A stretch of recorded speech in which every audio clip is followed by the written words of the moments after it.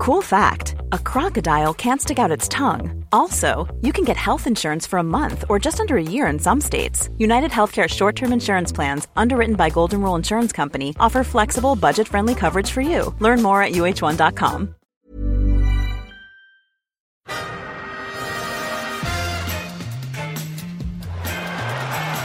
Ahí va a llegar el gol del Arsenal. Özil marca Mesut Özil. Lanza para poner por delante al Arsenal. Alexis por el centro. La euforia en el Emirates. Los Gunners 2-1. This is Arscast Extra. Hello there, welcome to another Arscast Extra, as always, with James from Gunner Blog. Last minute, late, heart-stopping, goodly morning to you. Oh, all of that and the rest. Have you recovered yet? Have I recovered? That's a good question. Honestly, for about 10, 15 minutes after the game ended, I was just sitting on the sofa, not quite knowing what to say or to do, and I think I just sort of went, Jesus. Yeah. Fuck it, Jesus, a few times. And I think it's a sentiment shared by a number of people. It's quite early to get into tweets and stuff like this, but this one was sent to me by Mr. Idiot at Mr. Idiot Wind on Twitter, and he says to both of us, took my sons to the game. At the end, one was pale-faced and said, "My knees are really shaking. Am I going to be okay?" I know how his son felt, I must confess. I felt very similar myself. Yeah. Wow, what an introduction to supporting Arsenal that would be. Absolutely, yeah. Yeah, I mean, I haven't quite fully recovered or grasped, the entirety of what went on. All of it seemed to be caught up in, particularly in that stoppage time period. And I don't know if I was the only person in the stadium who thought this, but when the amount of time went up on the board, I couldn't believe it. I had no concept that anything like that was going to be added on. Yeah, I do too, but in hindsight, there was the stoppage for the injury for the guy that fouled Mesut Ozil. If you remember, they had to get a stretcher to take him on, so maybe that was 3 minutes or something like that, and then there were substitutions, and it felt, though, I agree with you, at the moment when the board went up with 7 minutes, I was like, what the fuck? Where did 7 minutes come from? Because you're 1-0 up, and you're obviously trying to hang on. In the end, though, it turned out to be a very handy 7 minutes. A remarkable 7 minutes. Another couple of little tweets in here from people who use Fitbits and those kind of health trackers. And Christina tweeted at me last night to say that I bought a Fitbit that measures your pulse, and it went fat burn when we got the penalty because her pulse was so high. The Fitbit assumed that she was doing some high cardio exercise, so she's burning fat. And Mark Thompson was exactly the same. His heart rate went fucking through the roof. His heartbeat was resting heartbeat was 61 beats per minute, and it was up at nearly 141 beats per minute. Again, his Fitbit is telling him fat burn in those last 7 minutes, which were just bonkers, absolutely bonkers. Well, we'd like to thank Arsenal for our collective weight loss. All that Christmas tummy being shifted in those last 7 minutes. Yeah, wow. It was a bit of a scary one for the heart. Hopefully everyone came through it all right. But look, it's one of those as well where the final moments of the game are so dramatic that it almost obliterates everything that came before. It's like the game itself was fairly eventful, actually. Yeah. It's all cast in the shadow of those final few moments. Yeah, that's very true. And well, look, I think it was clearly an eventful afternoon, not just those final 7 minutes, but there was a lot packed into that. And I have to say, when I was watching it and they scored, I was like, oh, fucking hell. But there was just a little part of me that thought, you know what? It's so mental that it would be just like us to get a winning goal somehow. So it wasn't even a surprise to me. I mean, it was brilliant, and it was like, holy shit, when we got the penalty, but it was just, everything had been so bonkers in that last 5 or 6 minutes, those last minutes of injury time, that it just was like, okay. Yeah, I mean, look, if a spaceship had come down and landed on the pitch and a guy in wearing green, or a little green man had come out and scored a goal for us, I wouldn't have really been that surprised by that either. It was just it felt like anything could happen. Yeah, it did. It was absolutely crazy. And you know, nice, especially with a referee like that in charge, who always, you feel like, might have one final sort of plot twist in store to ensure that he's the man talked about after the game. You know, in a funny sort of way, that benefited us too. It did. So look, where do we start? How do we start with this? Do we go back to the beginning? Go back to the first half? I guess. Go back to the unveiling of the doggy banners, I guess. Yeah, sure. Let's do that. That was a nice start to the day. I mean, actually, I'll be honest, like, it seems mad to say this now, given the cauldron of atmosphere that it was at full time and the passion that Arsene Wenger was showing on the sidelines. But my impression at the ground in the first half was that everything was pretty tepid. You know, Arsenal were playing some decent stuff, but there was a bit of intensity lacking on the pitch and in the stands. It was like it felt like an early kickoff, which I guess it was. Yeah, I guess so. I did notice you tweet about that a couple of times, saying it felt very quiet at the Emirates and hinting perhaps that they were turning it up for television. But there were moments where you could just, the game was going on and you could just hear this in the background, like, which of course is Sean Dyche screaming his head off on the sidelines. You could hear him very, very clearly, shouting. Well, I don't really know what he was saying. I couldn't decipher anything other than the noise of it, but you could hear it very clearly. They developed their own language, I think, Burnley. A secret code. Yeah, I mean, it was a quiet first half, I guess, and I think early kickoffs do have a tendency to do that to an extent. But it was 2:00, 2:15, not necessarily a 12 o'clock either. But there was plenty going on in the first half. I think we had 14 attempts on goal. We probably should have scored one or two of them. Burnley were a bit more adventurous than I thought they'd be. Yeah, they were sort of a little bit dangerous on the break, weren't they? There were a few occasions when Petr Cech was called into action, and I don't know, they're just on the break. I sort of thought the pace of Gray gave them something. So it wasn't, I'd say it wasn't quite on a knife edge, but it was on, I don't know, the edge of something slightly less sharp and dangerous than a knife. A fence? Yeah, a fence edge. The game was on a fence edge. We've invented a new thing here now. Teetering, yes. Look, I think we were pretty much the better team. We had more of the ball, we had more attempts on goal. I think we were trying to assert ourselves on the game a bit more than they were. And their tactic of pressing us when quite high up the pitch, to try and force the defenders to go long, I thought we coped with that pretty well. We just passed it around them, kept the ball very well.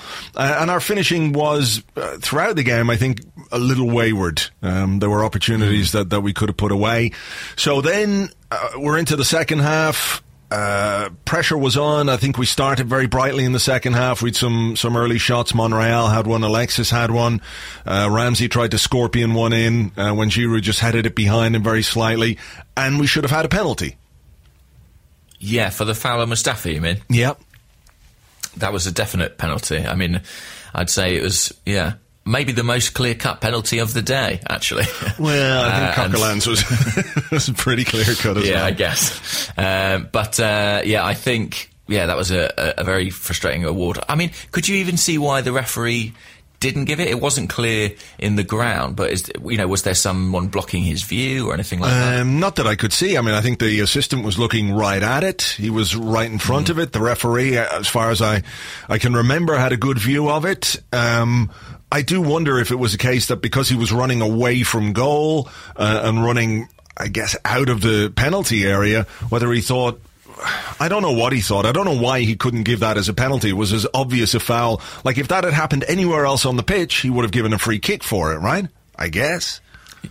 Absolutely, yeah. It was a very, very clear foul. And at that point in the game, it was a frustrating decision for the referee, but that was sort of the trailer, really, for what was to follow. So we needn't have worried too much. But so was it quite shortly after that we actually got the goal and went ahead? Yeah, I think 2 minutes, something like that. Corner. Yeah. Mesut Ozil swung the corner in, and Mustafi headed it into the far corner. A fairly simple goal. Yeah, it was so simple, and his celebration was so, what's the word? Relaxed, that I initially thought, it's come off a defender, because it just was so kind of chilled out, the whole affair. But it was actually a good delivery and a really good header. I mean, perfectly diverted into the corner. Keeper no chance. I enjoy that celebration. There's no need to go knee sliding around. Good, good. Look what I did. That's fine. Let's get on with the game kind of celebration. I think there should be more of those, but that's a side issue. Good goal, and I think when the referee denies you a penalty and then you respond by heading in the opening goal, you've got to give credit to Mustafi for that. Then, of course, we come to Granit Xhaka and the red card. Granit. I'm going to let you go first on this one. What do you make of it? I sense from what I saw you tweeting that you're a bit more frustrated by him than I am. I am. Only because I do like him. I do think he's a very good player. And I feel like there have been these setbacks in his Arsenal career. Now, initially, obviously, the previous sending off, notable that it was from the same referee, was, I thought, extremely harsh, really. Yeah. This one, I thought I could understand why it was given. It's sort of a cliche, but I feel like it's kind of an orangey card. You could see it as a yellow, but I don't think this ref ever would give it a yellow. I think he gave the ref an opportunity to send him off, basically. And the reason I'm so irritated by it yesterday is that I actually thought he was having a really good game, and I think I even jinxed it by saying on Twitter that defensively he'd been really good. Like he stays on his feet and wins the ball very cleanly most of the time, but it's when he goes to ground that I think he has a bit of a problem. I don't think he's technically a great tackler on the ground. But I haven't seen enough of that to know that's the case, but it feels like when he goes to ground there is an element of clumsiness that can make things look a bit uglier than they are. Yeah, I mean, what's your point of view? Look, I think it was careless from him, to give the ball away in the first place, and then to go in the way that he did, considering where he was on the pitch, etc., stay on your feet. I think that's the big lesson that he has to learn in those situations. Stay on your feet. You just, try and tackle or jockey the man. There was no need really to jump in. I guess that he was just trying to win the ball. And, I can see why people are frustrated by it, but I just think that the criticism of him has been a bit over the top. I think, did you watch Match of the Day 2 last night? I didn't actually, no. Right, so they pretty much did a hatchet job on him between Danny Murphy and Martin Keown. Keown was quite critical of him as well, but did say that he's working under the right manager to get that out of his game. But, I think he's been more unlucky than reckless this season for me. A little bit impetuous. I'm not saying that he doesn't have something to learn. He clearly does. And Arsene Wenger said afterwards, we want our midfielders to stay on their feet. We don't encourage them to go sliding in. Sliding in is really the last ditch option. It shouldn't be the thing you choose to do in those circumstances. So I'm not trying to make any excuses for that. I do think the red was a little bit on the harsh side. The first one against Swansea, I think, is one of the most ridiculous red cards I've ever seen. I've never seen a player sent off for that before, and I haven't seen a player sent off for that since, considering where he was on the pitch or anything else. So I think he's very unlucky there. I think the penalty against Stoke was unlucky. He can have no complaints about the penalty he gave away against Bournemouth. And like you, I think the frustration for me comes from the fact that he looked like he was really growing into the team over the last few weeks. I thought he was probably our best player yesterday, before the card. His passing was fantastic. Like you, I think his defending was fantastic. He was really switched on. He was aware. He was chasing back. He was tracking runs. He was making sure that he was there to cover. There was one moment when Mustafi got caught completely the wrong side of Gray, I think it was, and was in a difficult situation. Xhaka got back and bailed him out. Again, I think with a tackle where he had to slide along the ground, but again, there was a touch of last ditch to that. So I think he's been unlucky, and for a guy who hasn't really committed a terrible foul this season, who hasn't really picked up any more yellow cards than you would expect a normal central midfield player to pick up. I think Ramsey has the same amount of yellow cards in much fewer games. to miss 7 games of the season because of 2 red cards, I think is harsh. For the offences that he has committed. And I know people say, look, you can't hold up what other people get away with as an excuse for him, and I accept that completely. But when you see Marcos Rojo go in with 2 feet, like leaping in, and not picking up a red card that he thoroughly deserves, when you see other players get away with elbowing our players in the face, when you see... It's the lack of consistency, I guess, across the officiating that really becomes a frustration for me. And it feels to me like he's had his card marked. It's an easy narrative to say Xhaka's a dirty player. Look at all the red cards that he's got, etc., etc. I don't think that's necessarily backed up by what we've seen from him. And much in the same way that the crazy 7 minutes at the end of the game overshadowed what had happened in the previous 90 minutes, I think the red card has overshadowed a lot of what Xhaka did yesterday in terms of how well he played, how important he's becoming to the team, and the performances that he's put in over the last number of weeks. I think he's become a really important part of the team, and I think it's just a real shame he's going to be missing now for 4 games. It is a real shame, and you can understand why it overshadows it, really, because it's 4 games is such a long time to be out at a time where we're hoping that Arsenal's season may have been potentially reignited by this kind of result. And he was settling in alongside Ramsey. It leaves us in a position where we're looking at going back to Ramsey and Coquelin, which is a partnership that hasn't had great success in the past. I think I sensed in Arsene Wenger's press conference that Arsene Wenger has a similar frustration to any Arsenal fan, really, because he obviously admires Xhaka as a player. You wouldn't pay that kind of money for somebody if you didn't. But he clearly feels there is kind of a degree of straightening out to be done still. Yeah. That impetuous nature, or I mean, what happened yesterday really is about correcting a mistake, isn't it? It's about his desire to prevent counter-attack opportunity. Yeah, but I guess there's got to be a more, in a funny way, a kind of more cynical way of doing it. A way of doing it where you can still make that foul, but it's not quite as aggressive. Well, sure. Do you think it had anything to do with that? Flashpoint he had in the first half with the same player? Maybe. Or do you think it's too quick a decision to include that? Maybe. I mean, look, he probably would have gone in that way on everybody, or whoever the Burnley player was, So from that point of view, I'm not sure it was really relevant. But yeah, you look at what happened in the Liverpool-Manchester United game a couple of weeks ago. Remember when, I think it was Firmino going through and Herrera just hung on to his jersey?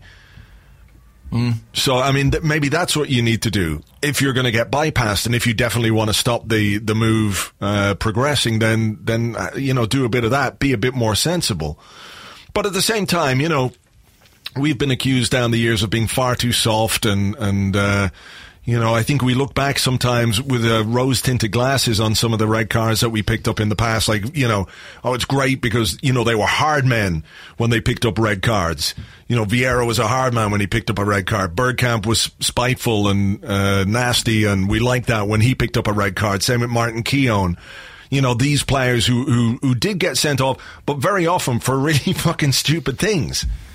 So it's trying to find that balance. So Xhaka's being judged very harshly, I think, based on what's happened this season. Maybe when you're still trying to prove yourself as a player, maybe that's the difference. That, the other players had a bit of a weight of reputation as a player, and Xhaka is still integrating himself into the team, so there's probably not the same amount of forgiveness. But it did put us in a very difficult situation for the last, whatever it was, 25, 28 minutes, including injury time. Yeah, it's an awkward one, isn't it? When you're 1-0 up, you're down to 10 men, you don't know if you should be sitting back and protecting that lead, letting the opposition come onto you, or trying to force the game still. Coquelin came on and, funnily enough, was sort of doing all right until that stoppage time moment of, I don't know. All the criticisms you level at Xhaka have to be levelled at Coquelin, really, for that, don't they? He just hung a leg out in a way that was pretty needless at that point in your own box. Yeah, the ball is bouncing around, but you've got to be much more switched on than that defensively in your own box. you give the guy, a chance to go over. I mean, it was a nailed-on penalty, no question. It was careless. It was silly defending from Coquelin, and I think if people are going to be critical of Xhaka for his red card, then let's be critical of Coquelin as well for costing us a penalty that really could have proved very damaging to the rest of this season. Yeah, and Arsene Wenger none too happy about it on the touchline. What did you make of all that, of his altercation with the fourth official? Well, I don't know why he was sent off. Was it something that he said to Anthony Taylor, I guess, and Anthony Taylor then went and told John Moss? Was that what happened? It seems that way, yeah, because he was certainly sent away, I think, before the cameras got to him. He'd been effectively dismissed, and then the incident with the fourth official happened is it Anthony Taylor? Yeah. That was actually almost in the tunnel itself. It was, yeah. Well, look, I mean, the first thing that I would say there is that nobody likes a telltale. And Anthony Taylor, are we to believe that throughout the game when Sean Dyche was going bananas at pretty much everything, are we to believe that what Arsene Wenger said to Anthony Taylor in the heat of that moment was any worse? Was it really worthy of a red card or sending off? In a way, I sort of hope it was. I hope he said something absolutely horrific. Oh, yeah, so do I. Just because I find that idea funny.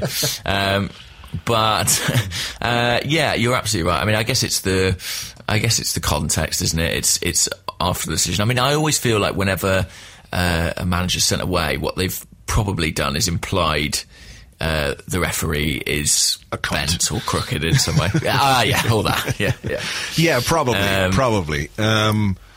Question their integrity. Surely the thing. I think there must be that's the line, because they shout all sorts of abuse the whole game, don't they? Yeah, absolutely. Who knows? I mean, the stuff that they must say to the fourth officials, in the games, not just Arsene Wenger, obviously, but, all the managers do it. So it must have been something quite egregious. And then, of course, he went down the tunnel and Anthony Taylor was trying to get him to go further down the tunnel. And there was a little bit of a push. I think it was not really a push. He just sort of gently put his hands on him. But I think there is a line that managers can't really cross, and that's that line, whatever we might like to do to Anthony Taylor if he tried to shove us down the tunnel. The manager has to be above that, I think, you know. I mean, I saw a headline just before we started recording about a potential 6-game ban. Games? God, was this the Keith Hackett excessive story? Yeah, might have been. I mean, he's a fucking dick, that guy, anyway, so... I mean, if they're going to give him a 6-game ban, he might as well have nutted him, do you know what I mean? He might as well have punched the guy out for that. Yeah. But I don't know, I'm sure there will be repercussions. Arsene was unusually sheepish about it afterwards, I think. I think he was, very quickly realised... I mean, he's a man of great experience. He knows that that's sort of not on, really. Yeah. But understandable. I mean, I felt... Similarly, to be honest with you, watching the game, I felt I empathised with his reaction, because I think it was frustration at the team, really, that spilled out onto the officials. Yeah, absolutely. I think when, if he'd looked at it again and he'd seen the challenge from Coquelin, the frustration was not necessarily at the official's decision, but at the award of a penalty at that stage of a game when it looks like you're going to hang on and then it looks like you're going to drop 2 points. So his wording in the press conference was interesting. He was asked about the penalty decision, and he said, Coquelin pretends he didn't touch him, but I don't know. Yeah, I do wonder if is that a difference between a French verb and an English verb that hasn't come across? I think it must mean something about, it must be something like he, as in pretension, as in he claims, something like that. But, yeah. Anyway, it was a penalty, is the point. Yeah, exactly. Prétend in French apparently means claim. So there you go. So there you go. We've got that worked out. So still a nice phrase. The dude stepped up, scored the penalty straight down the middle. I think we might touch on that in the question, so we'll come back to that. So it's 1-1. There's 3 minutes or so left of the game, and you're thinking, well, fuck. This is not ideal, because there was no way you could see Chelsea dropping points. Then, of course, we go up the other end and get a penalty ourselves. Can I ask you this? Why is it that raking your studs down another player's face is not a red card? Why was that not? If he's given it as a penalty and it's dangerous play to stick your boot in another player's face, why is that not a red card? I don't know. But by the same token, you don't really see that given, do you? You never really... Didn't Van Persie Sean Dyche get sent off for that once? Remember in the Champions League, I think Van Persie had a high foot, and it was quite high indeed, but I mean, it was a genuine attempt to go for the ball, much like the guy... Nani. There was a Nani incident, wasn't there, as well? Yeah, you know, but if you look at it, the guy is literally leaping through the air, leading with his studs, and his studs are basically 5.5 feet off the ground. Koscielny dips his head a little bit to try and head the ball, but his head is much closer to the ball than the guy's studs, which should be on the floor. So I don't understand why that isn't a red card as well. I mean, if Xhaka's is a red card, fuck that, you know. Yeah. Did he get booked, the guy? Got no idea. I've got no idea. I'll just go to the match report. But yeah, so... an amazing set up what was going to be an amazing finale to the game. Yeah, I mean, it's interesting. Sean Dyche in his post-match press conference was like, well, if that's a foul, I don't understand why the whistle wasn't blown when Olivier Giroud attempted a bicycle kick in the first half. That was his perspective on it. He was like, if it's a foul to have your foot that high, then that should apply at all times. But Giroud's foot wasn't studs first, raking down the face of an opponent. So there's the difference. I think the direction of the stud makes a big difference. That makes a difference in all tackles, right? Like if someone goes in, lace first as opposed to stud first, it's a very different challenge, whether that's on the ground or in the air. So I guess you're right. I mean, what I would say is that he is offside, isn't it? He was offside when the ball was played in, but moved back onside. So you could make the point that he wasn't moving towards the ball when the ball was being played in. Is that not the crazy stuff with offside? I don't know. I mean, I've only seen a couple of replays of it, but it looked to me that when the cross came in, he was off, and then as soon as he attempts to go anywhere near the ball... That should be the flag up. Okay. I mean, I'm not complaining, obviously. No. I mean, the thing that I would like to point out at this moment in time is that I do not give a fucking shit whether he was offside or not.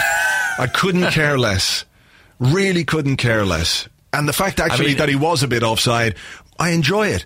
It made Burnley fans even more unhappy. There were lots of them on Twitter last night being very chippy with me, actually, which was very funny. I think, any sense that it wasn't justified, you need to refer back. I mean, I forgot about it in the immediate aftermath of the game, but that Mustafi incident where we should have had a very, very clear penalty earlier in the half, these things do even themselves out, it transpires. So, isn't after all these years, that cliche turned out to be true. Yeah. In the space of 90 minutes. So, no, I was obviously over the moon with the award, and then...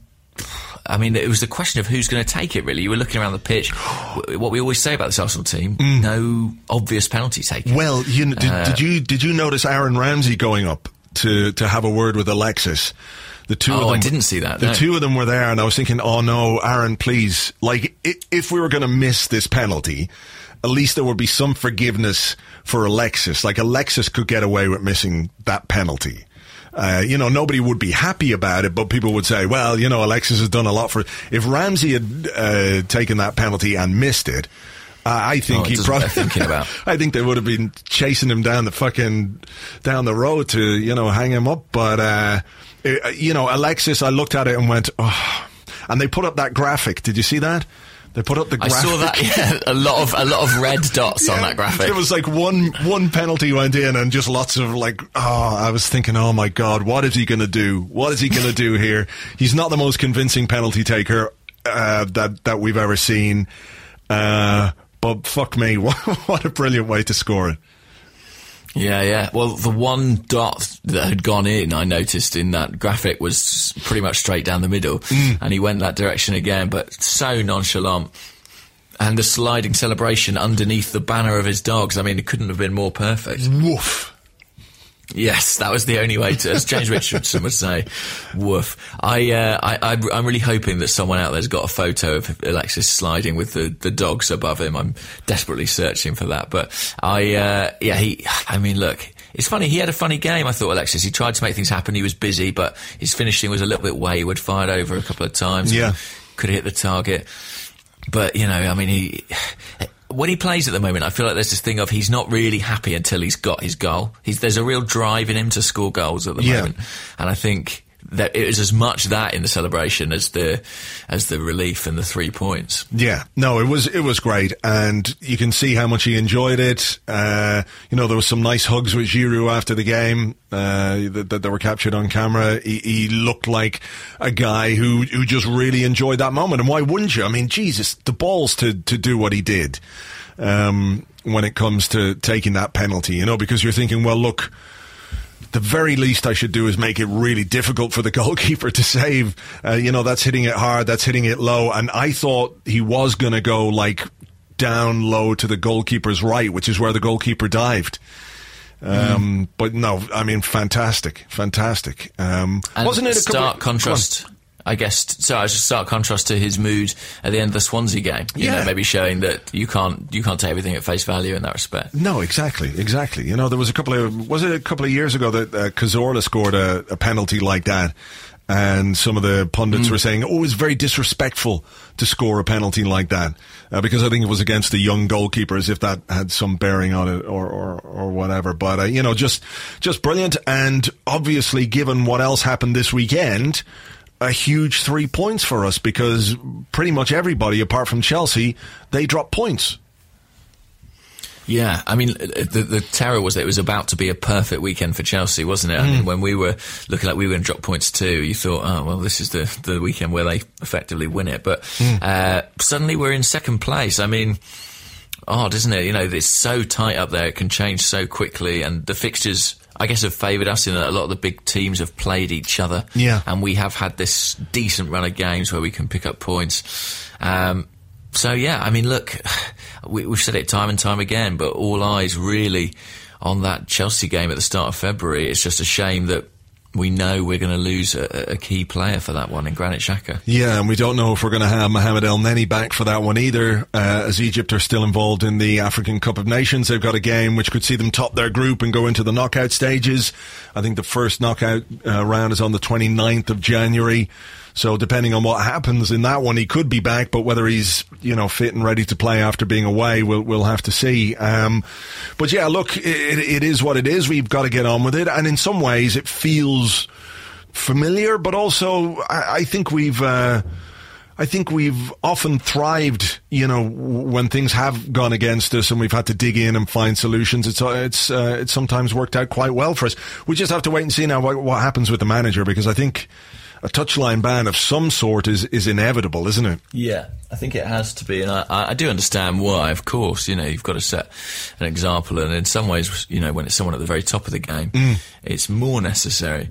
So we'll see. I mean, Steve Bold, I think, will be taking charge of a couple of games. Let's just hope they're not the biggest ones. I mean, the thing is about this late goal yesterday, it really, I mentioned this on my sort of post-match video thing, but it really reminded me in some respects of the Leicester game last season, and it comes at a sort of similar point in the campaign. I know that Burnley are a different level of opposition to what Leicester were at that time. It's not like they're in the title race alongside us, but you can't help but feel like those, you talked about adversity and how out of difficult moments good things can come, and the fact that we dragged ourselves to 3 points yesterday, but it does feel significant, doesn't it? I can't work out if this team have something really special about them because they keep getting late goals and late wins, or if they just aren't that great, and that's why they need those things. Do you know what I mean? I think it's probably a little from column A, a little from column B. I don't think, and we spoke about it before,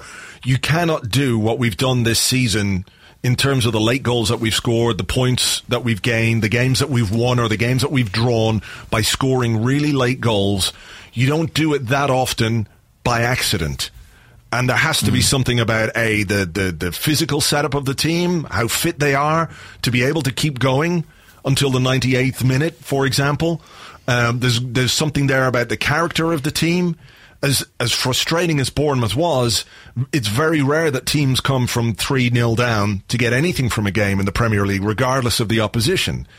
And there have been other games where we've scored late and kept going and just been a bit relentless, which hasn't always been the case with this Arsenal side. So I think it is a more of a positive thing than a negative thing, but I agree with you to an extent that you would prefer the team to be a bit more decisive in games, so we didn't have to go to the wire all the time, because eventually your luck will run out.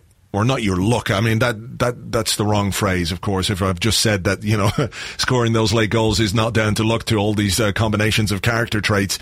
But eventually you just won't be able to do it, I think would be fairer to say, and you'll drop points. So, yeah, I mean, there's got to be a bit of focus on being a bit more decisive and trying to win games or get on top of games earlier.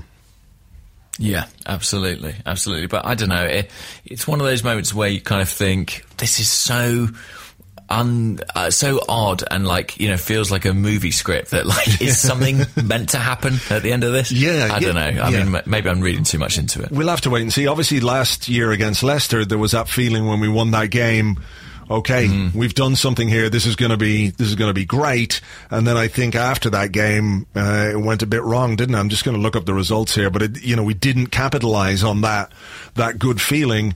Let me have a look here. Yeah, so February the 14th, we beat Leicester, and then we lost our next two league games against Manchester United and against Swansea. So, that was quickly evaporated. Yeah, that quickly evaporated. So we have to wait and see. The proof of the pudding will be in the next few games, and how this team can keep going. If they can keep going, obviously there's a Premier League game against Watford next Tuesday, and then the trip to Stamford Bridge, and those are two games which could well define the season. So let's see. Well, the good news is we've kept those slim hopes alive with that result. For sure. All right. Anything else for part one before we take a break? No, I don't. I think that's it. I mean, have we still got time? I feel like there was so much in that game. It's like we're talking ages. Yeah. No, let's move on and come back for part two.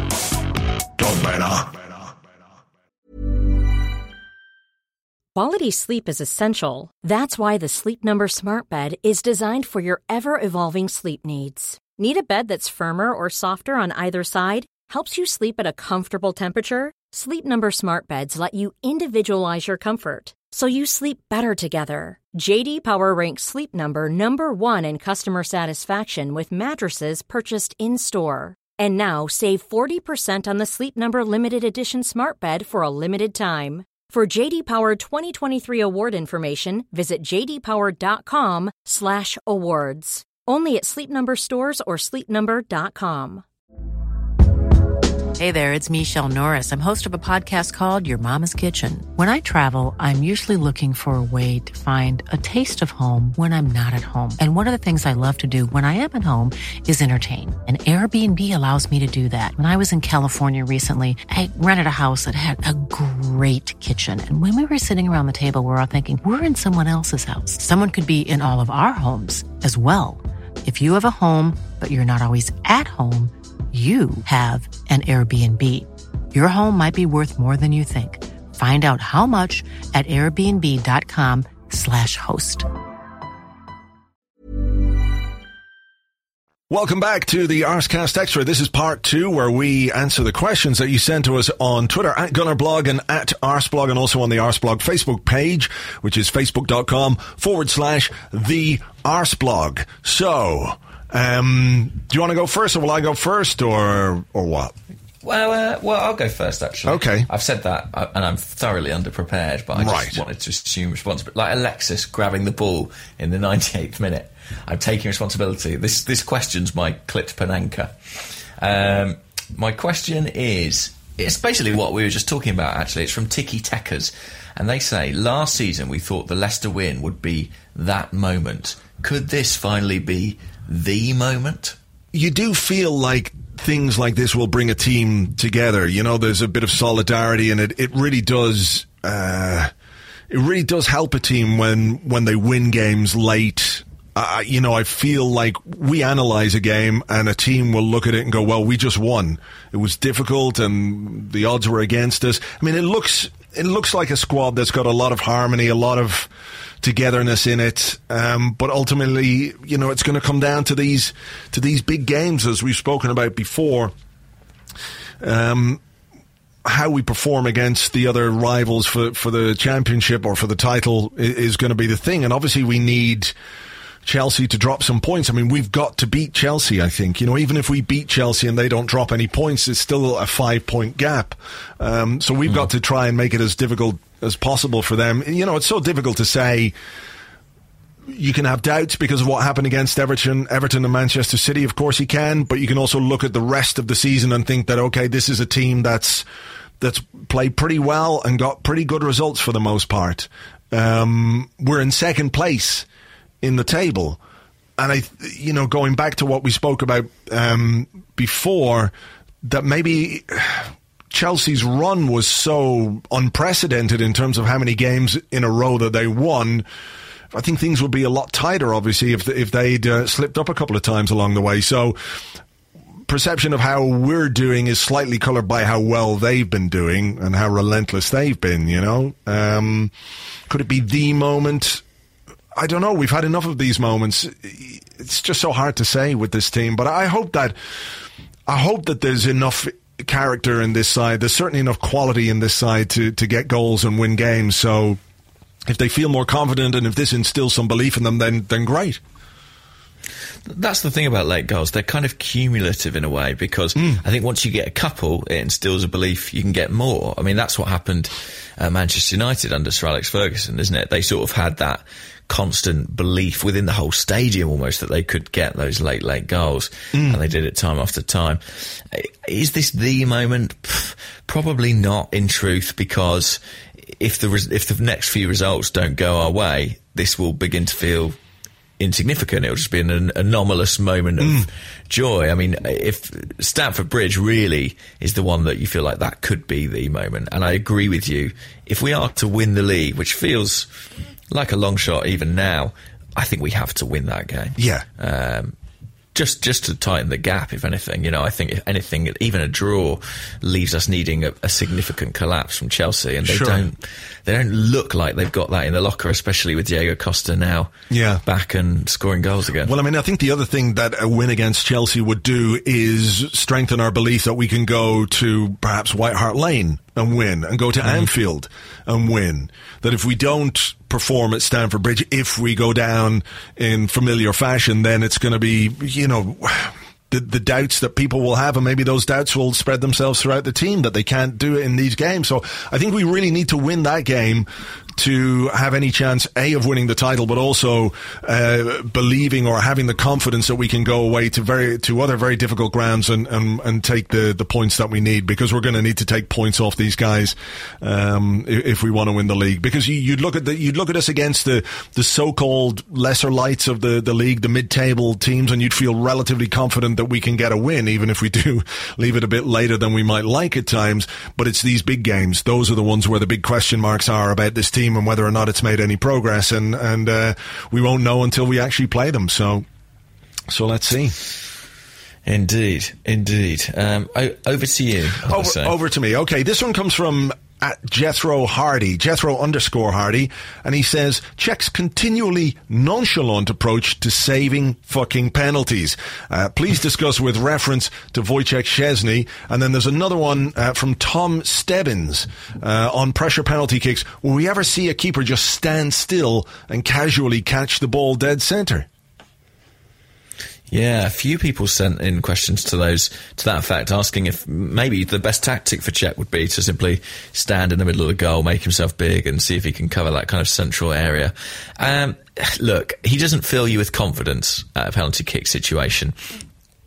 And it's difficult trying to work out why that is. I mean, I feel like a lot of penalties for goalkeepers must be down to preparation, right? I mean, you know that little chart that Sky Sports put up when Alexis is running up? You imagine goalkeepers themselves have spent plenty of time looking at that chart, looking at players' run-ups, looking at, their record of where they put the ball. That must be a big determining factor for them. So, I don't know, maybe Cech's not up to scratch on that front, or maybe it's an agility issue. Either way, I feel like every time, I mean, maybe it's cumulative too. Maybe strikers take confidence knowing that this guy doesn't really save many penalties. Yeah. It's not like facing, someone. I mean, David Seaman was pretty decent at stopping spot kicks. Jens Lehmann too. So, yeah, I don't know. Maybe you should just stand in the middle of the goal. The problem is, as soon as you did that a couple of times, people would get wind of that, right? And just roll it into the corner either side. Sure, but isn't there also the thing that if a goalkeeper just stands in the middle of the goal, he's not doing anything. He's not trying. I mean, you can look at him and say, okay, well, he's guessed that it's going to go down there, but I think people would rather see a goalkeeper dive one way or the other. That's the danger. You get accused of just doing nothing if you just stand there. I mean, you look like an absolute hero if the guy just clips it into your arms. Like if the Burnley goalkeeper had stood still, Alexis looks like a dickhead. But, he dived out of the way and Alexis made the decision that that's what he was going to do. So I think it's very difficult for a goalkeeper just to stand still because then you're accused of not making any effort. The other thing I think, I think there's maybe a bit too much focus on Petr Cech not saving penalties rather than us giving away lots of penalties. And I think we are giving away a lot. We are giving away a lot of penalties. One or two have been a bit contentious, but we have been a bit careless at times. And I think that for me is a much bigger issue than Petr Cech not saving a penalty, because ultimately I think the expectation is that a striker will score. That's, the goalkeeper, if he makes a save, he's a hero, obviously. But I think, most of the time, a striker is going to score a penalty. So the bigger thing for me would be, let's stop giving away penalties like idiots. And then we won't have to have this discussion. And eventually he will save one or won't, whatever. But, if we make his life a bit easier by not giving them away in the first place, I think I'd be much happier with that. Yeah, I would be much happier with that too. I mean, the question said with reference to Wojciech Szczesny, I guess, has Szczesny got a better record on penalties? I actually can't remember really off the top of my head what he was like on spot kicks. Can you? I think he did save a couple. I remember he saved a great one at Liverpool one season. I mean, Cech's very close to saving the penalty yesterday, isn't he? I mean, he goes the wrong way ultimately, or he goes away and the spot kicks down the middle, but he gets a hand to it, and it's very nearly a very decent save. It's just a bit unfortunate it rebounds. What I would say, the keeper perhaps that saved the most penalties for us was Manuel Almunia. And do people want him back? Would you trade off everything else that Cech is good at for a guy who can just save penalties? I don't know. Fair point. I think there's probably a little bit too much focus on the goalkeeper here when the wider issue is us conceding all the penalties. So, yeah, I think that's a good point. Well made.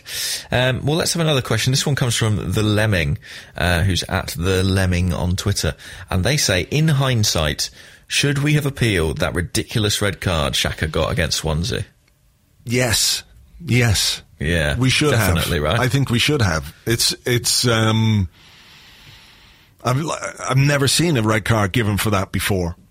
And I haven't seen a red card given for that since. And there was a foul yesterday by, I can't remember, Lowton, I think, on Alexis, where he stood on the back of his Achilles, which was probably a nastier foul.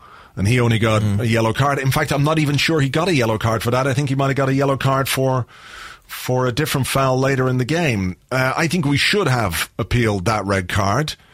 I don't know why we didn't. I don't know how anybody who's watched football for any length of time can justify that as a red card to me. I just don't understand it in any way. It was a trip, it was a cynical foul, it was a yellow card, but that's all it was.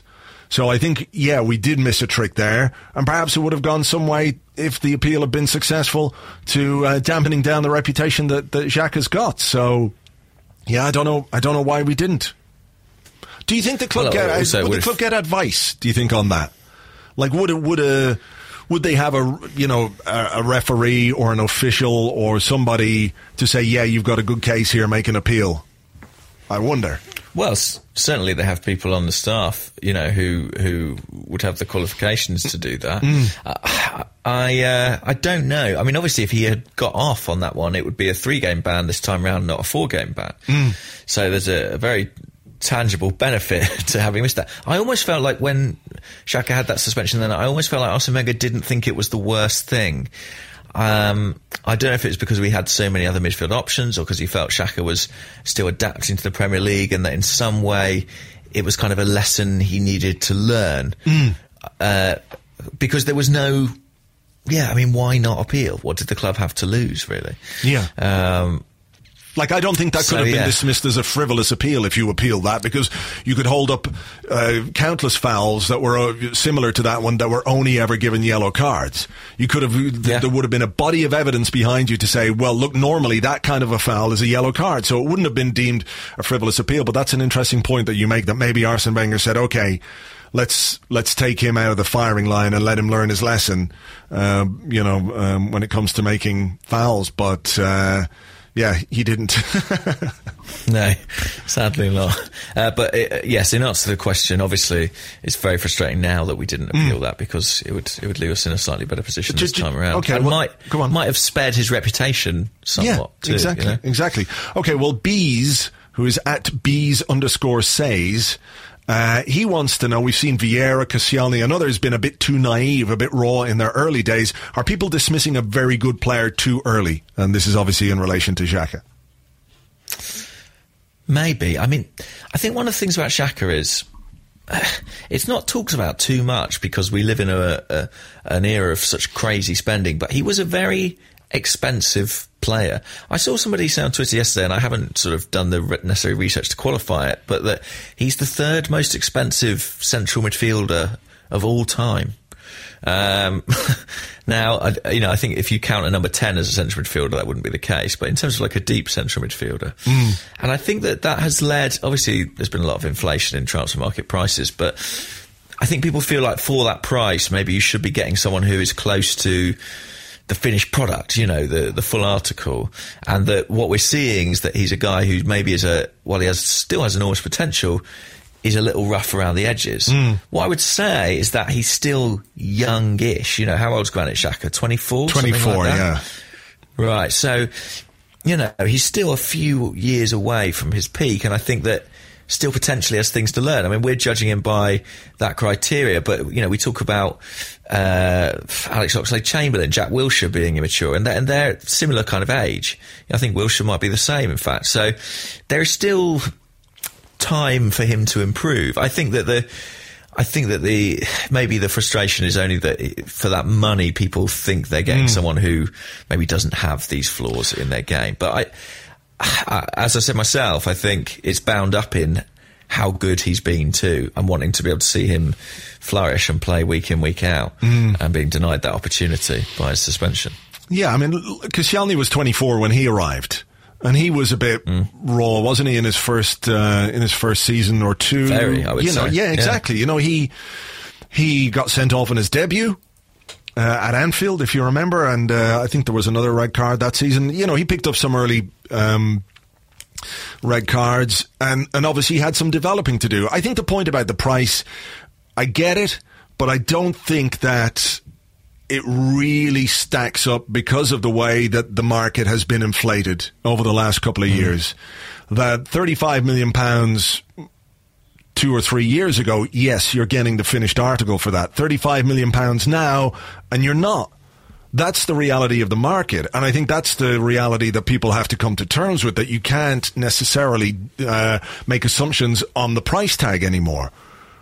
That's just the way it goes. I mean, you could make the same argument for Mustafi, who I think, looks a promising player, but is still, at 24 years of age, got a lot of, well, not a lot, but a fair bit of developing to do. He's got a lot to learn as a central defender at 24 years of age. There are still things in his game that are far from flawless.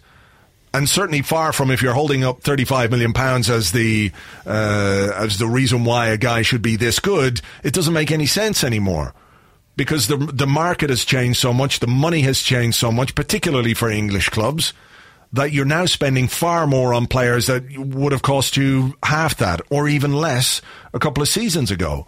And that's because of the money and everything else that's come into the game. So I think we have to throw that out the window, to be perfectly honest. How much he cost is irrelevant. And I think some of the criticism of him has been harsh. That's just my opinion. I think it's been over the top. I think it's been harsh. And I think there probably should be just a little bit more understanding for a guy who is in his first season in English football, who does have things to work on in his game. But let's not crucify the guy. He's a really good player who's got a lot of potential. And I think if on the training ground they can just iron out these little flaws that he has in terms of the impetuousness in the challenge, just stay on your feet. I mean, you hear that, from 12 years of age when you're playing football and you're being coached for the first time, stay on your feet, stay on your feet. Everyone loves a sliding tackle. They're great, but, the reality is for their last ditch because you're in the wrong position or you're desperately chasing back. So I think hopefully this will be the thing that really consolidates that in his mind. The coaching staff, I'm sure, will be working with him as well. But I think, he doesn't deserve the level of criticism that he's getting. I think that's fair. I definitely think that's fair. And I think, I was looking at him yesterday for the first 60 minutes and thinking, what a terrific addition he has been. I mean, we were talking a few weeks ago about how desperately Arsenal miss Santi Cazorla and how we haven't got anyone who can pass between the lines in the midfield. And I think he's shown that he can do that. Yes, there are areas he needs to improve, and most of them are associated with this kind of, disciplinary issue. But I'd rather have to fix that than learn how to pass the ball, to be honest. Yeah, well, exactly. It's a relatively easy thing for him to improve on, isn't it? It's not. Yeah. It's not like a hugely complicated thing. So that's why I think there should be a bit more optimism about what he can do in the future. Well, look, without him, Antonio Fischertola says, with our central midfield depleted, no Cazorla, no Elneny, and now no Xhaka, how confident do you feel with Coquelin and Ramsey in the middle of our midfield? It is what it is. I don't know what we can do other than just get on with it. It hasn't always worked. I'm not sure you could say it's ever really worked the way that we might like our central midfield to work, but who knows? They might click. I mean, I'd prefer if we had Xhaka. I'd prefer if we had Elneny back as well, just to give us that bit of variety in terms of selection. But I don't know that we can do anything other than just get on with it. There aren't really any other options, are there? I mean, there's been a couple of questions saying, do we think Mesut Ozil or Alex Iwobi could be dropped into a deeper role? No. I don't think that anything like that's realistic. No, absolutely not. I don't think you could put Oxlade-Chamberlain in there as well. I did see there was a comment on the arses this morning, which is one of my favourite things, is when people want a central defender to become our new DM. So there was some talk about moving Rob Holding in there. It was like, what? You can't put a rookie central defender in central midfield and expect him to perform. Vermaelen is not a DM. Kolo Touré is not a DM. So we don't really have any other option other than Coquelin and Ramsey. So while I would be slightly fearful that we might get exposed because of that, perhaps there are other ways that you can offset that in terms of how you set up the team and what the focus is. I think hopefully having Hector Bellerin back at right back will help us as well. I think Gabriel's done a pretty good job there, to be honest. But in terms of how we play, in terms of how we attack, when you don't have Hector Bellerin bombing down the right hand side and overlapping, it makes a difference. And I do think as well, I know we've been banging this drum a little bit too, it's time to go back to Alexis Sanchez up front. It's time now. I think so. I think so. Well, do you say that because Olivier Giroud started a game and didn't score in it? No, not well, no. I think it's my hat is off to Giroud's contribution. I just think if you have Bellerin back, if you have Alexis playing up front, if you've got that mobile front four again, it makes you just a much more exciting and a much more difficult team to play against. And I'm not saying that maybe with Alexis up front it would have been easy peasy against Burnley. I don't think that's the case at all. But I do think that as these games get closer, I think we need to look at playing our strongest team as much as possible. And I think we're better with Alexis up front this season. And I think if we are to create the momentum and charge that we need to go for the title, I think that's what we should be playing. And I think that as well as that, if that doesn't work, you look at a bench and you go, gee, Lucas Perez, Danny Welbeck, Olivier Giroud, let's fucking just batter them with forwards like we used to do. Do you remember when we were like dying for goals in the past and we'd end up playing with Bergkamp, Henry, Wiltord, Kanu, you'd Freddie Ljungberg, you'd Robert Pires on the pitch, and you're thinking, gee, it's just like fucking 6 forwards. And we're in a position where we can do that now. So I think the options there for the manager are fantastic. I just think he needs to tweak things now to get us back to playing our best football, and I think Alexis up front is part of that. I agree. I think the time has come. I think we'll definitely want to play that way against Chelsea because I think Giroud against 3 central defenders, I think that'll be a tricky one for him. I think we'll need something with more mobile, more mobility, a bit more unpredictability to give them any problems. So we probably need to start bedding that back in. So, yeah, hopefully sooner rather than later, Alexis return to the middle. As for Coquelin and Ramsey, I think it's basically the only option we have at present. And I do think that one thing that probably got overlooked yesterday is that I thought Aaron Ramsey had a pretty decent game. Yeah. And he seems to be improving in that central midfield area. The question is that because of the partner he's playing alongside? Can he replicate that with Coquelin? So, yeah, that would be certainly interesting to observe, but there's no choice for now. No, exactly. All right, is it your turn or my turn? I think it's your turn. Okay, Alan Braun.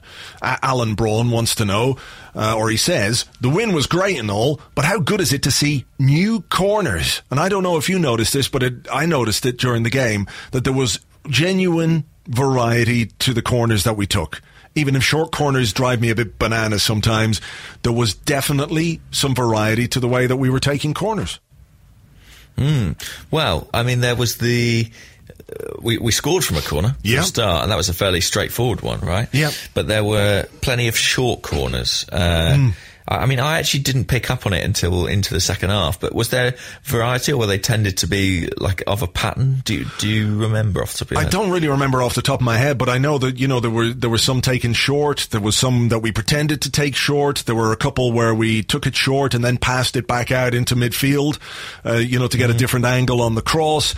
It felt like this was something that was deliberate rather than sort of free-form jazzing it when it came to corners, Yeah, well, I wonder if was that inspired by the fact that we were facing Burnley, who have been quite organised defensively on set pieces. We felt we had to produce something a little bit different. I think it's good because, look, we're a side who dominate games, particularly at home. I think we had something like 70% possession yesterday and can often win plenty of corners and probably don't pose enough of a threat from them. So, yeah, I think it's always nice when you see Arsenal and Arsene Wenger, who are accused of being quite jazzy as a team, as you say.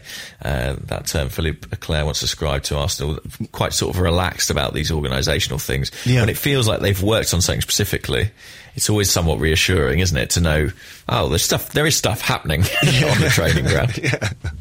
Yeah, that's true. All right. Have you got one?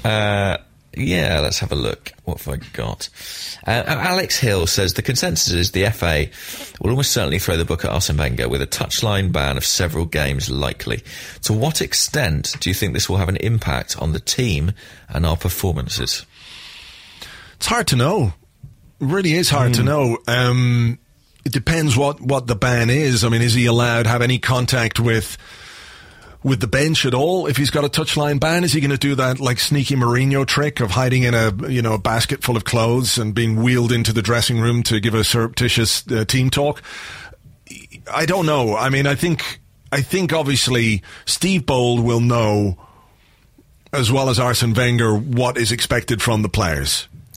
It's not like Steve Bold is there going, well, what do I do? What have we been doing all week on the training ground? He's been there. So it shouldn't really.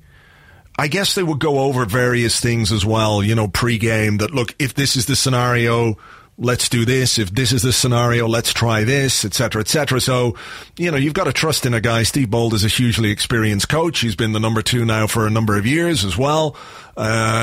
He's done it before, I think, when Arsene Wenger got a touchline ban from the Champions League. So it may have some difference, but it shouldn't really be the difference between us winning a game and losing a game, I don't think. There's enough experience on the bench, and they would have enough time to plan for various situations and scenarios that it shouldn't really be an excuse, I don't think, if we lose games while Arsene Wenger is on the sideline. Yeah, I mean, it's difficult to discern, isn't it, exactly how much influence it has. I think that most games will be able to cope without him on the sidelines because he's still involved in the preparation. And to be honest, people always say about his substitutions that they feel a bit pre-planned anyway. So I feel like, most games it should be fine. I do think it might affect the team's belief somewhat. If you were going into a big match like the Chelsea game, just having that figurehead there, I think is a problem. If he's absent, I think it might affect their. I don't know. It's just it's has a symbolic value as much as anything, doesn't it? And I think maybe they don't have the same level of respect for the coaches who would be on the touchline. So yeah. It troubles me, but I think, let's say let's say he misses the next 2 games, Southampton and Watford. Yeah. I think we'll cope. I think we would cope with that. All right. Yeah. Okay, well, here's a question about Southampton and Watford, and it comes from Jack Wild on Facebook, who says, should we put out our strongest side against Southampton next week in the FA Cup and rest a few players against Watford, with Chelsea coming up a few days later, the following weekend? How do you think he's going to go? So what's he got? You've got Southampton at the weekend, then it's Watford on the Tuesday. Yeah. And then Chelsea on Saturday. I mean,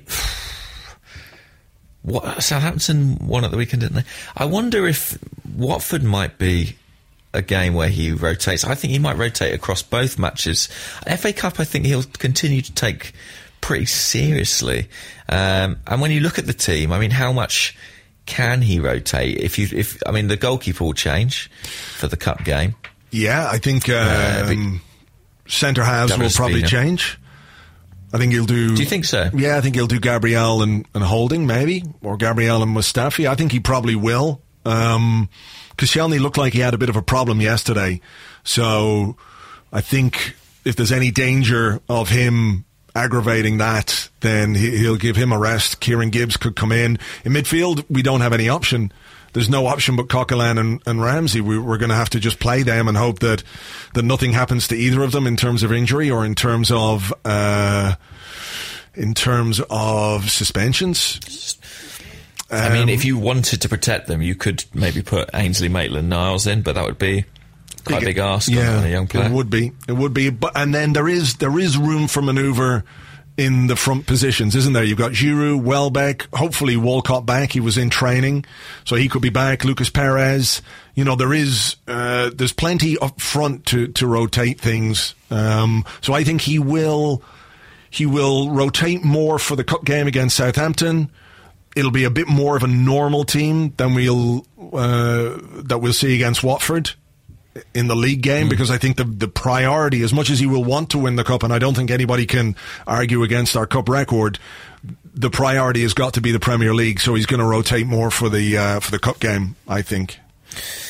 Here's the big question. Do you think Alexis Sanchez and Mesut Ozil will play against Southampton? No. I think they might be on the bench, though. I don't think they'll be left out of the squad. they could well be on the bench. But it depends on their physicality, how they're feeling, and I just think that he will look at the league as something that we just can't afford to slip up in. And Alexis and Ozil are too important for the team in that regard. So I would be surprised if they started against Southampton, but I would also be surprised if they weren't in the squad. Right. Yeah, I think that's probably correct. I'm having a look myself now. I mean, Chelsea play Saturday at Brentford in the Cup, then they play Liverpool away on the Tuesday. So I guess the one thing we have in our favour going into that Chelsea game is that our match is a home match and much easier fixture, really, comparatively. That's a massive week for Chelsea, isn't it? Liverpool away and then Arsenal at home at the weekend. But there's also something going on with Southampton as well. That Southampton, if they beat Liverpool in the EFL Cup, I think that means that our Premier League game with them will be postponed because they'll be in the EFL Cup final. That game's due to take place on the 25th of February.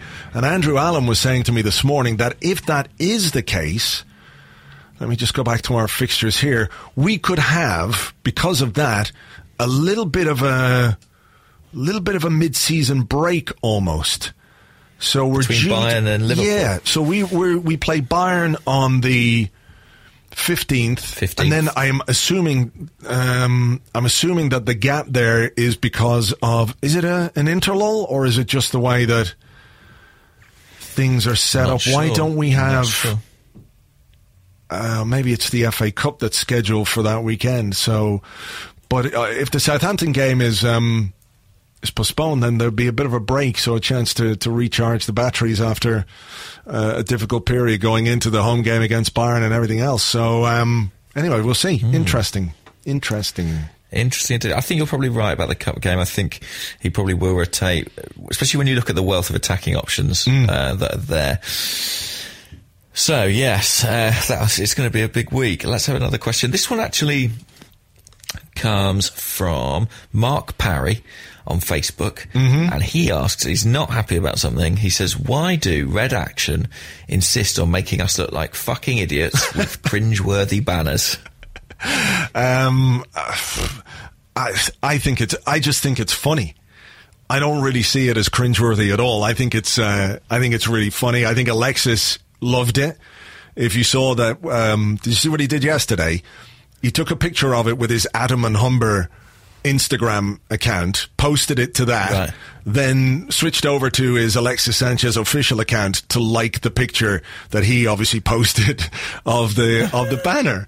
You know, that's great. I really think that there are loads of things about football in general, about Arsenal, about things that we do, about things that we don't do. There are loads of things that you could sit down and get really annoyed about.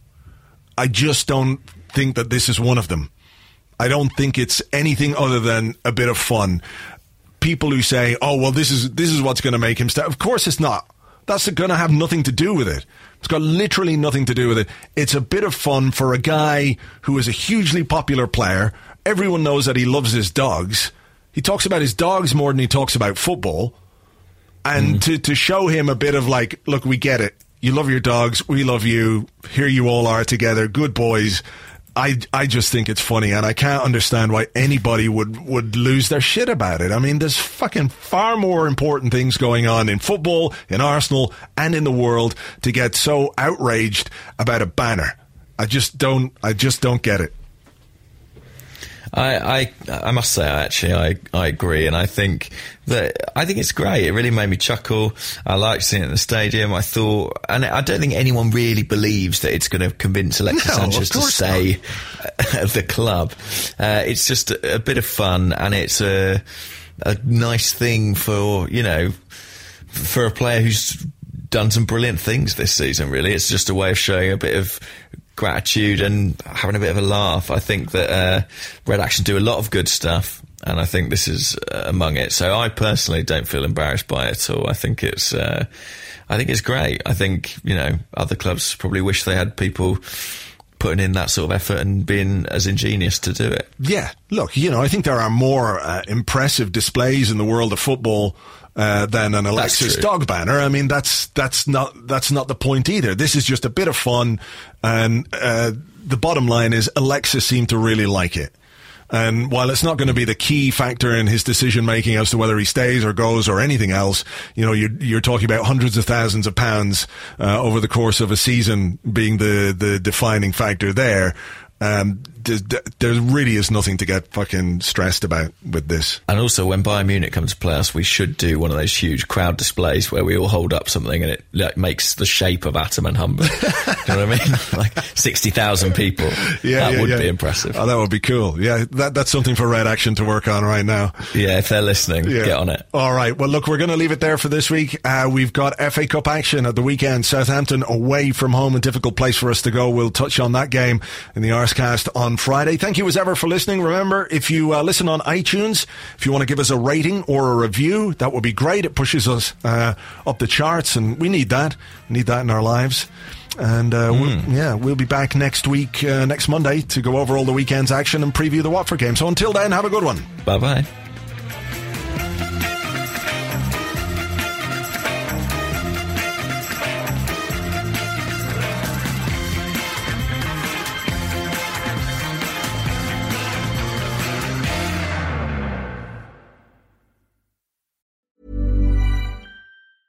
A lot can happen in the next 3 years. Like a chatbot may be your new best friend. But what won't change? Needing health insurance. United Healthcare Tri-Term Medical Plans are available for these changing times. Underwritten by Golden Rule Insurance Company, they offer budget-friendly, flexible coverage for people who are in between jobs or missed open enrollment. The plans last nearly 3 years in some states, with access to a nationwide network of doctors and hospitals. So for whatever tomorrow brings, United Healthcare Tri-Term Medical Plans may be for you. Learn more at uh1.com.